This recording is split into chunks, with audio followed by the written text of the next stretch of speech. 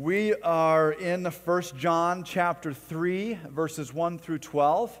And if you don't mind, I would like to jump right in to the passage. So open up your Bibles to 1 John chapter 3.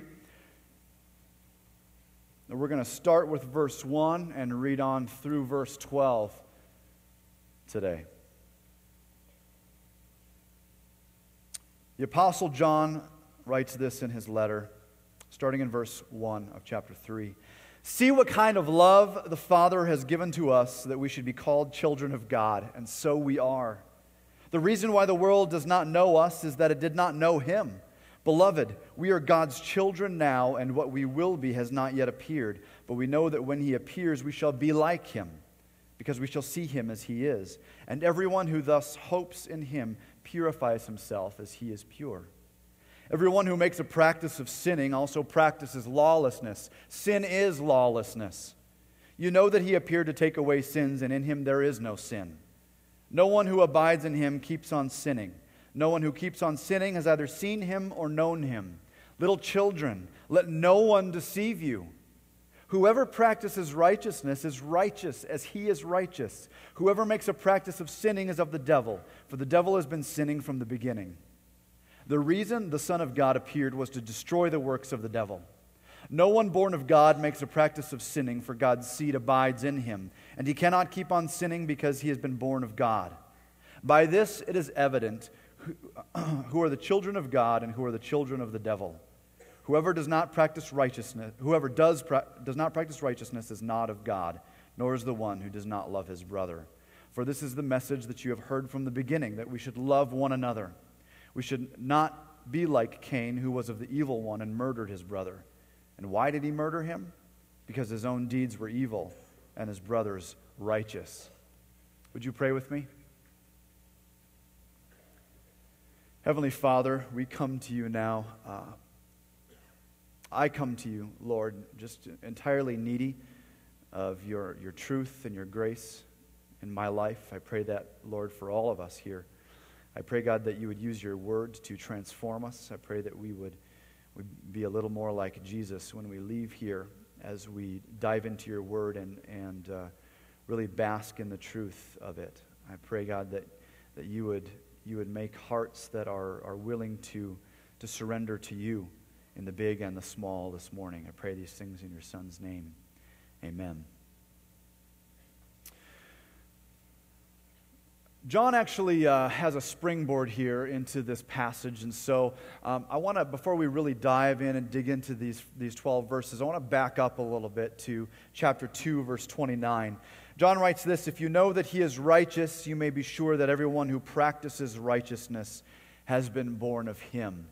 And that is where we find ourselves today in this whole concept and really this command to walk righteously as sons and daughters of the living God. If we're followers of Jesus Christ, we've been told to walk righteously, and that is what we're going to look at today in these 12 verses. Sort of by way of reminder, John is battling false teaching in the church at his time. It was this teaching of Gnosticism that you can believe one thing with your mind, that the intellect is holy, so to speak, but that what you do with your body, because it is unholy, it doesn't really matter so much. Unfortunately, we too have somewhat of a similar false teaching that has gained ground in our culture today. You're not strangers to this teaching. We've been talking about it even from the pulpit. This concept of there being no absolute truth. What this teaching implies is that I am the captain of my soul. I am the master of my fate. I decide what is right and wrong, forgetting, of course, how incredibly arrogant that is. And you're also deciding for yourself what is right and wrong, and we're sort of figuring out this life together. And as long as we do some relatively good things and we don't hurt others too bad, we do some good for society, everything will be fine. We are each making our own moral standard, and we've achieved righteousness in our own eyes. To what end, I'm not sure. And what this implies is a vague, at best, vague system of right and wrong and a culture filled with people who are grasping at a concept of good and right and never fully knowing if they've really arrived or not, and are now caught in a deadly cycle of self-atonement. And if that doesn't grieve your heart as it grieves my heart, that our culture is that way today. I believe that that teaching, or semblance of that teaching, has infected the church today. There's this idea among churchgoers that we can believe in Jesus as our Savior, but that whole transformational aspect of Jesus, well, that's sort of optional.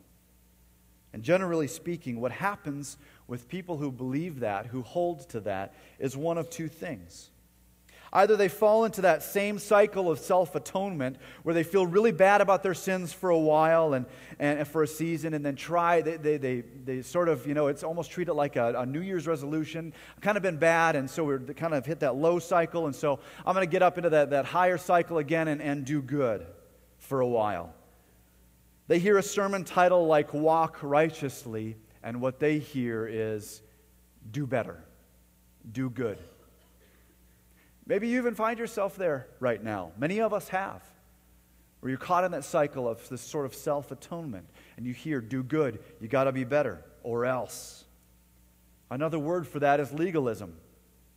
So that's one way. Another way, or another group of people, is that they hear the sermon title, Walk Righteously, and they think, whatever, that's nice. Because they've taken something powerful and profound and life-changing called the grace of God, and they've degraded it to a metaphorical grace card they keep in their pocket and they pull out to get out of jail free anytime they want to. The knowledge of Christ has been separated by many people in the church. The knowledge of Christ has been separated from the transformational relationship with Christ, and it's deadly wrong. You cannot have one without the other. Of course, I'm speaking in extremes with these two different kinds of people, but I don't think it's in hyperbole. We all find ourselves, as followers of Jesus Christ, wrestling with this concept of righteousness. I have been. These last weeks that I've been studying this passage, I've just been blown away at this concept of righteousness. Where do you find yourself today? Well, John does something very important and very helpful because he draws us all in. He gives us all one focal point. Where are you with this whole righteousness thing? This command to walk righteously. John brings us in and he gives us a focal point. Verse 1. See, everybody, let's look and see the love of the Father. See what kind of love the Father has given to us that we should be called children of God. It's as if John explodes with joy, explodes with excitement. That word see is take heed, look, behold, listen to this. Look at the love of God. What kind of love? That word there almost literally means, John is musing and marveling. What country is this love from? This love that God loves us with, what country, what world, what universe is this love from? The kind of love with which God loves us, His children, is not from this world. It's unlike anything we've known. It's invaded this world through Jesus Christ. That God, the Creator, would become creature in the form of Jesus is a fundamental Christian doctrine, and yet when we pause to think about it just for a second, it's inconceivable. That Creator would become creation for us, but also, and more importantly, for His glory. It's a sacrificial love, but it is not born out of anything that you have done. It's not born out of anything that I have done. His love is rooted in His desire to glorify Himself and is therefore not conditioned on you. Man, we need to take a deep sigh after that. Thank God that it's not conditioned on me. It is grace that is completely irresistible, and God lavishes us with that grace. That's that word, it's lavish. The picture that I get is of a head coach at the end of a sporting event who gets lavished with 5 gallons of Gatorade. That's what I see there in this. That's what's happening is God is lavishing us. He's pouring it out on us. We can't escape it. It is all consuming. We're being lavished by the love of God, by this unworldly love. One of the trendy books right now on Christian bookshelves is Timothy Keller's book, The Prodigal God. It is trendy because it's a really good book. If you haven't read it, you ought to pick it up sometime. And at first you might look at that title and go, well, that's odd. Isn't the parable the prodigal son? Well, in it he aptly points out that the prodigal does not mean one who goes away and then returns, as I used to think it meant. Actually, the dictionary definition of prodigal is one who spends freely, one who spends extravagantly, one who spends lavishly, even recklessly. And so what he says is that this parable, and I think he's right, it's not so much about the prodigal son, it's about the father who spends even recklessly by our terms, that he would love so unconditionally. It's the Father who pours out his love on each one of us. And the understanding here that we are God's children because of his extravagant love towards us is the lens. This is the lens right here, this verse 1. The love of the Father that he's pouring out on you is the lens that we need to look at the rest of this passage through. This whole concept of walking righteously. We have to start here. Before we can live righteously, we got to start here. Because when we start with the love of God, we can begin to see and know that righteousness is not just a set of moral hoops through which we jump. Rather, righteousness is what drives us deeper into the love of God and a relationship with him. I hope you see that as we study this passage. The world does not know us because of this love. Because of this unworldly love that he's pouring out on each one of you if you've surrendered your life to Christ, is different from the world. In fact, the world does not know us because it did not know him. The world crucified Jesus. This love sets us in stark contrast from the world around us. It has to. If I'm no different from anybody else around me who doesn't love Jesus, that ought to cause me to pause and ask some serious questions about my convictions and about my attitude and my actions. Him here in this passage surely refers to Jesus. It's the absolutely true love of God for his children that unifies us and sets us, his followers, apart from the world around us. God demonstrated his love for us in that while we were still sinners, Christ died for us on the cross. And John is going to show us that our righteousness is directly tied to Jesus. We cannot think in righteousness, of walking righteously in terms of doing good or doing our own thing. It actually has directly to do with the person of Jesus Christ. Specifically, that Jesus came to this earth some 2,000 years ago. He died for us and he rose again, and that he is coming again. That's how John sort of breaks it down here. The first thing I want you to see in verses 2 through 3 here is that we are called to walk righteously in light of Christ's second coming. John points out here, he says in verse 2, "Beloved, we are God's children now, and what we will be has not yet appeared. But we know that when he appears, we shall be like him, because we shall see him as he is. And everyone who thus hopes in him purifies himself as he is pure." We're trapped in these mortal bodies. We're trapped still in these sinful bodies. We can all agree on that. None of us is perfect.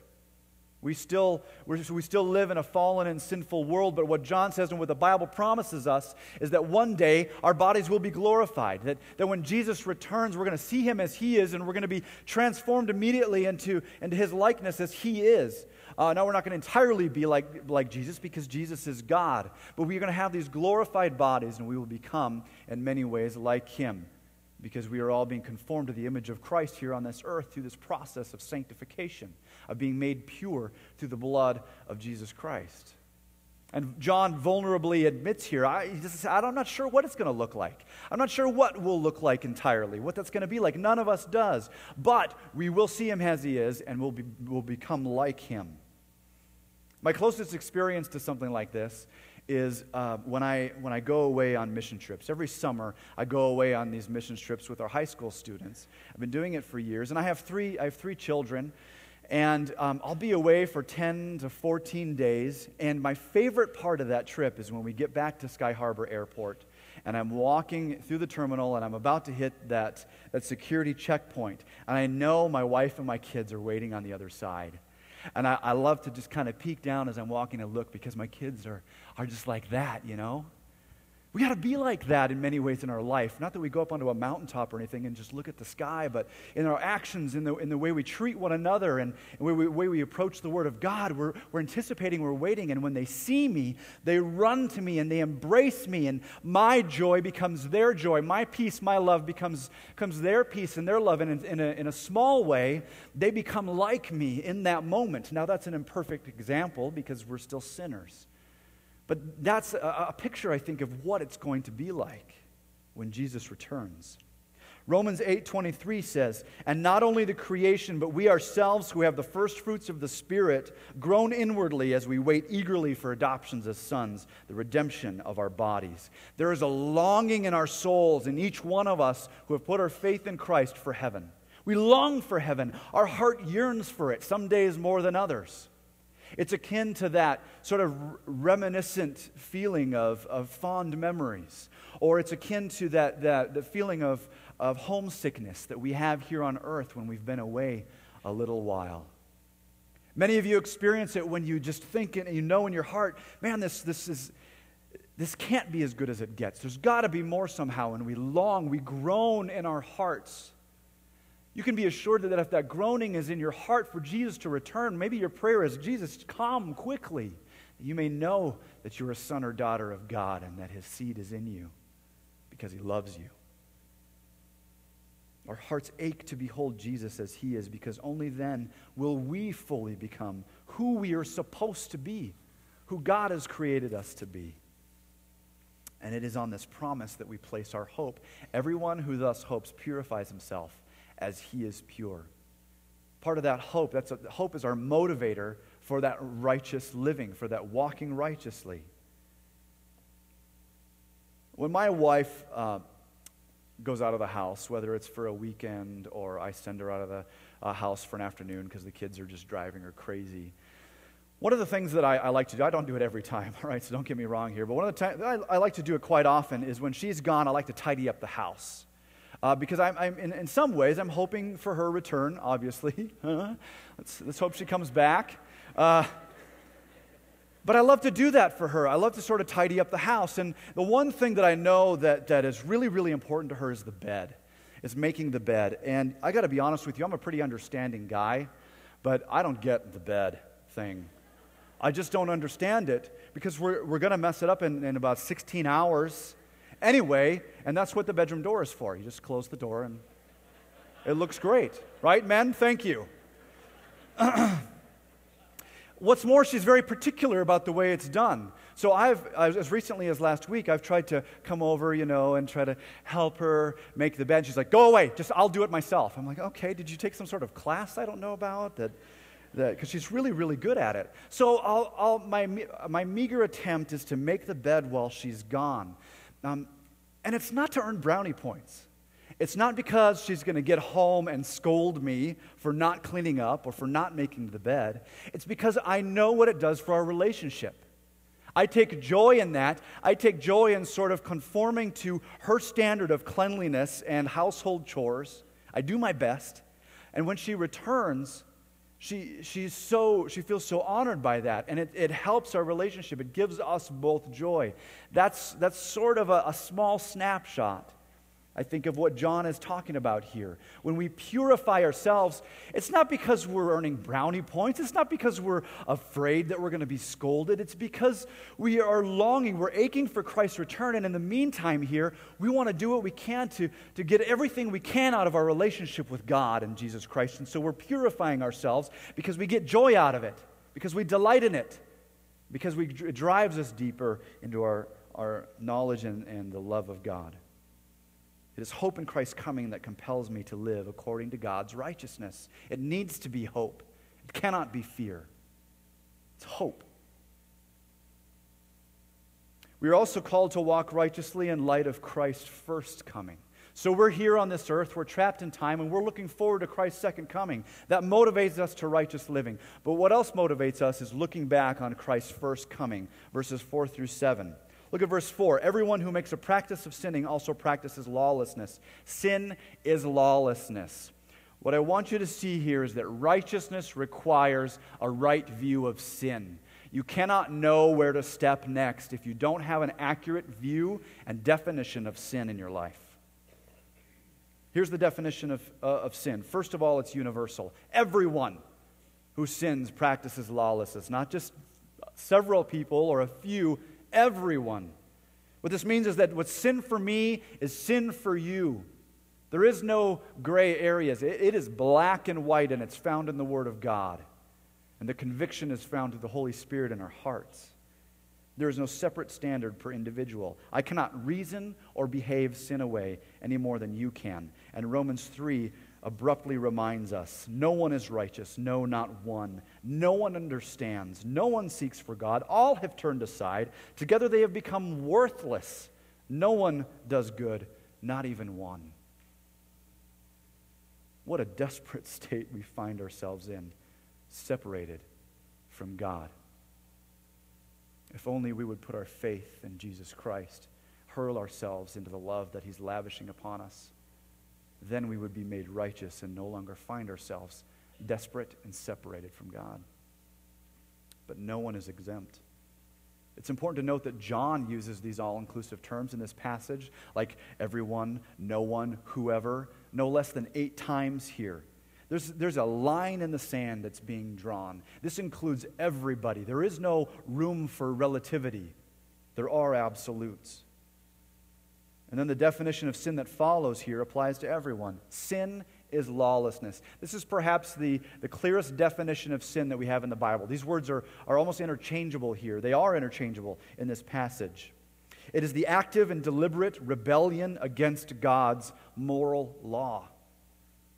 This word actually speaks of more than just a series of compound rebellious actions. It is actually the state and nature of a person who is not in communion with God, who is separated from God. The truth of sin in this world is that it separates us from God, and the truth of sin is that it binds us from even being able to look for Him. It is only by the grace of God through Jesus Christ that we even have any notion of Him. We have this notion to be drawn to Him through His love.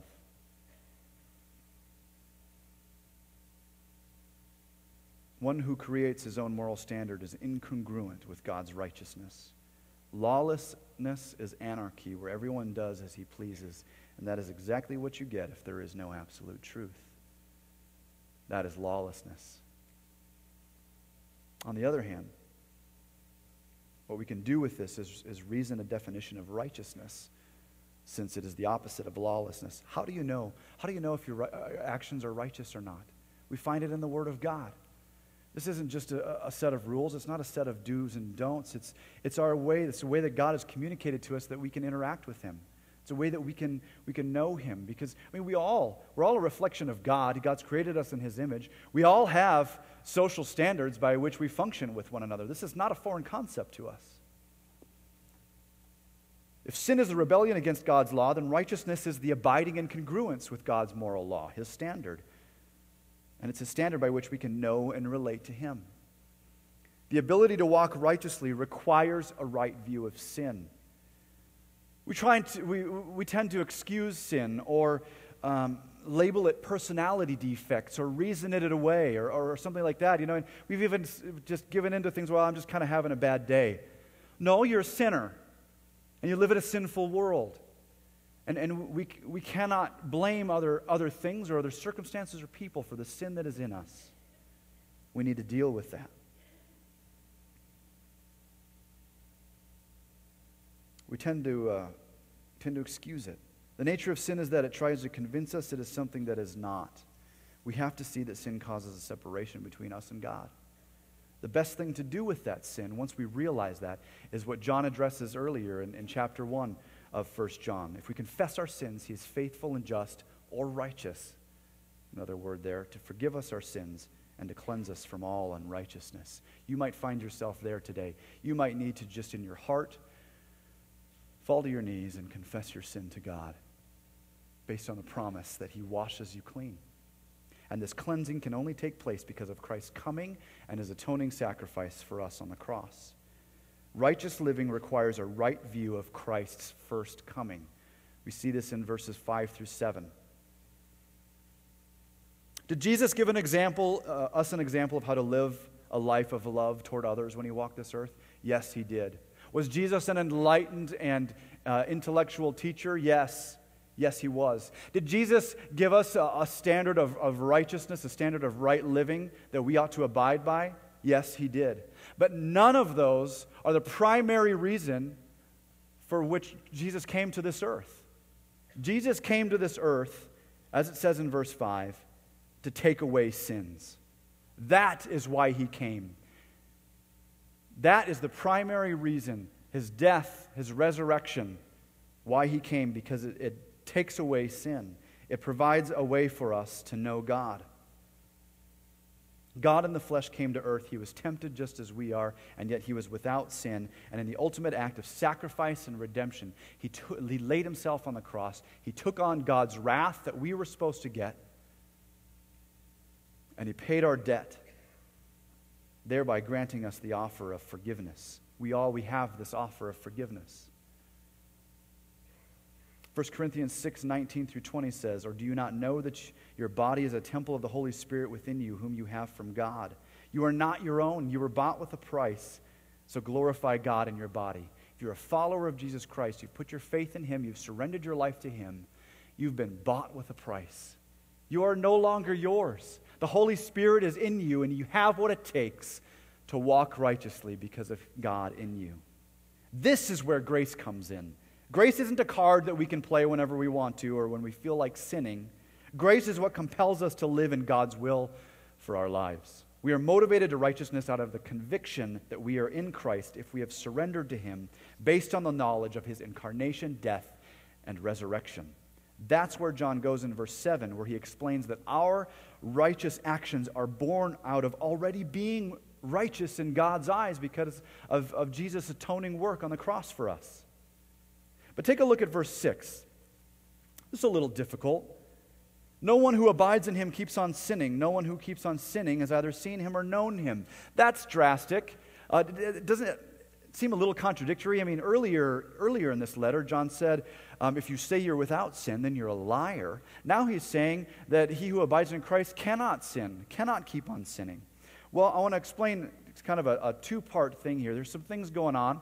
First of all, remember that John is refuting this Gnostic teaching, this heresy, that you can somehow achieve enlightenment. You can achieve enlightenment, intellectual enlightenment, aside from what you do with your actions and your body, and therefore achieve sinlessness. That's where John says, no, you cannot say you are without sin. If you say you're without sin, you're a liar. What those same people then say, though, is that with your body you can do whatever you want, and it's not called sin, because sin is, who's defining what sin is? Well, God is. The other thing I want you to see is that grammatically, what he's saying here in chapter 3 is one who keeps on sinning. Abiding is a huge theme in this book, as it is in the Gospel of John. You can't keep on abiding in Christ and then keep on abiding in sin. There's transformation that's taking place if we're abiding in Christ. Jesus is producing fruit through us, and so while we still stumble, while we sin and mess up, whether it's because we've just turned our back for a day and not abiding in Christ, or just because of the sinful nature that's still warring within us, sometimes we stumble. But if we're abiding in Christ, we cannot continue in habitual sin. You can't have both. It has to be one or the other. What he's saying here is, don't you see? You're a child of God. You're abiding in Christ, the one who came to take away sin. So why keep on sinning? You aren't going to continue in habitual sin because of the new nature that you have in Christ. But when we do sin, we confess it. We allow God to wash us clean, His forgiveness to cleanse us, and we move on. Look at verse 7. "Little children, let no one deceive you. Whoever practices righteousness is righteous as he is righteous." What I hope you see from verse 7 is that righteous living is not a matter of determination or diligence alone. You cannot will yourself to be righteous enough. It is a matter of dependence. It's a matter of dependence on Christ. Maybe you've water skied before. You know this concept well if you've water skied. You have to have the strength, you have to have the skill to stay up on the skis, to stay in your skis, and to hold onto the handle. But ultimately, it's the boat that's powering, it's the boat that's propelling you forward. And so you're diligent to stay on your skis and hold on, but you're utterly dependent on the power of the boat. That's what our walk is like with Jesus Christ. That's what abiding is like. We're diligent to stay connected, to abide in Christ, but it is Christ's power as we abide in Him that moves us and gives us any strength to live righteously and produce that spiritual fruit in our lives. As we abide in Christ, He bears that fruit, and we begin replacing the worldly fruit with fruit of the Spirit. For instance, let me just get a little bit personal here with you. What sin is vying for your attention right now? The answer is not to will it away or to focus so hard on getting rid of that sin. The answer to that is to abide in Christ and diligently seek the fruits of the Spirit. For instance, do you struggle with immorality? The answer is not to focus on getting rid of that. The answer is to abide in Christ, and that through His power, He will produce the fruit of self-control in your life. And pretty soon that, over time, that immorality won't even become an issue because of the self-control that Jesus is producing through you. So many times, though, we think that it's our job as Christians to produce the fruit, when in fact it's our job to abide in the vine, to abide in Christ. This must also mean that your righteousness and your ability to walk righteously are born out of your relationship with God. This is important. The relationship precedes the righteousness, as we see here in verses 8 through 10. I've lived parts of my life the other way around. Somehow the righteousness achieves the relationship. That's not how it works. That's not biblical. That's not God's grace. First we have the relationship, and then the righteousness comes. John draws a stark line in the sand here. He says in verse 8, "Whoever makes a practice of sinning is of the devil." Whoa, buddy. Calm down. No, he's right. That's the origin of sin. And either you're associating with Jesus Christ or you're associating with the devil. There's no in between. That's that stark line in the sand that John has drawn there. Sin originated with the devil. Consequently, anyone who remains in sin is of the devil. On the other side of that line, anyone who is born of God does not make a practice of sinning. Rather, he or she makes a practice of righteousness. And this inherently means that our relationship with God is what propels us to righteous living and not the other way around. Some of you might be caught in what I call a transactional relationship with God. It's you see your relationship with God as give and take. You feel that you somehow have to impress Him, or that you might even have to earn your own salvation, do good works to achieve that status with God. Maybe you pray prayers, and when the things that you're asking for don't happen, you think, well, maybe there's something that I didn't do right, and so you think that somehow you're being punished. To be sure, there's consequence to sin, but many times, we try to think of things that are completely unrelated. Or you wrestle with a sense of entitlement. You've been good, you've been doing your quiet time, you've been coming to church, you've been praying, and nothing's going right for you. And you say, come on, God, step it up, I'm doing my part. That's a transactional relationship with God, and it's not biblical. That is not what Christ has saved you to. Ephesians 2, 8 through 10 says, "For by grace you've been saved through faith, and this not your own doing. It is the gift of God, not as a result of works, so that no one may boast. For we are His workmanship, created in Christ Jesus for good works, which God prepared beforehand, that we should walk in Him." It is God's grace that saves us. It is God's grace that is making us into His workmanship. And it is out of that status, it is out of that new nature of being His workmanship in Christ Jesus that we can now do the works that God has prepared for us, not the other way around. On the other hand, a transformational relationship, as opposed to a transactional relationship with God, is one where we do the right thing because God's seed abides in us. No one born of God makes a practice of sinning, for God's seed abides in him, and he cannot keep on sinning. If God's seed is in us, we have that relationship with God through Jesus Christ. God's seed could be His Holy Spirit. It could be the Word of God. It's probably both, because God uses both to plant Himself in our hearts. and change us and sanctify us and purify us as we hope in the second coming of Christ. And this brings us to the whole point of it all. You can know that you're a child of God because his righteousness is being displayed through you. John cues us into a primary way here at the end in verses 11 through 12 in which God's righteousness is displayed through us. Righteousness often shows itself in love. Clearly, the example of Cain is the antithesis of love. He did not love because he was of the evil one. We, however, who are in Christ, are to love our brothers. And I wonder if Jesus' words were still ringing in John's ears, that we are to love one another. By this, the world will know you are my disciples if you love one another. The ability to love others sacrificially as Christ loved us, which is the supreme act of righteous living, originates in the truth of 1 John 3:1. And that's where I want to bring you back to is this verse. From what country, from what planet, from what universe, from what world is the love that God is lavishing upon you, that you should be called his son or daughter? He's showering it down upon you, and it is out of this love for you, his redeeming work on the cross, and the hope in Christ's return, that you are able to abide in Christ. Live as a child of the King, and to walk righteously. Would you pray with me? Father, you've placed it in us, that desire to please you. And it's not a desire to impress you.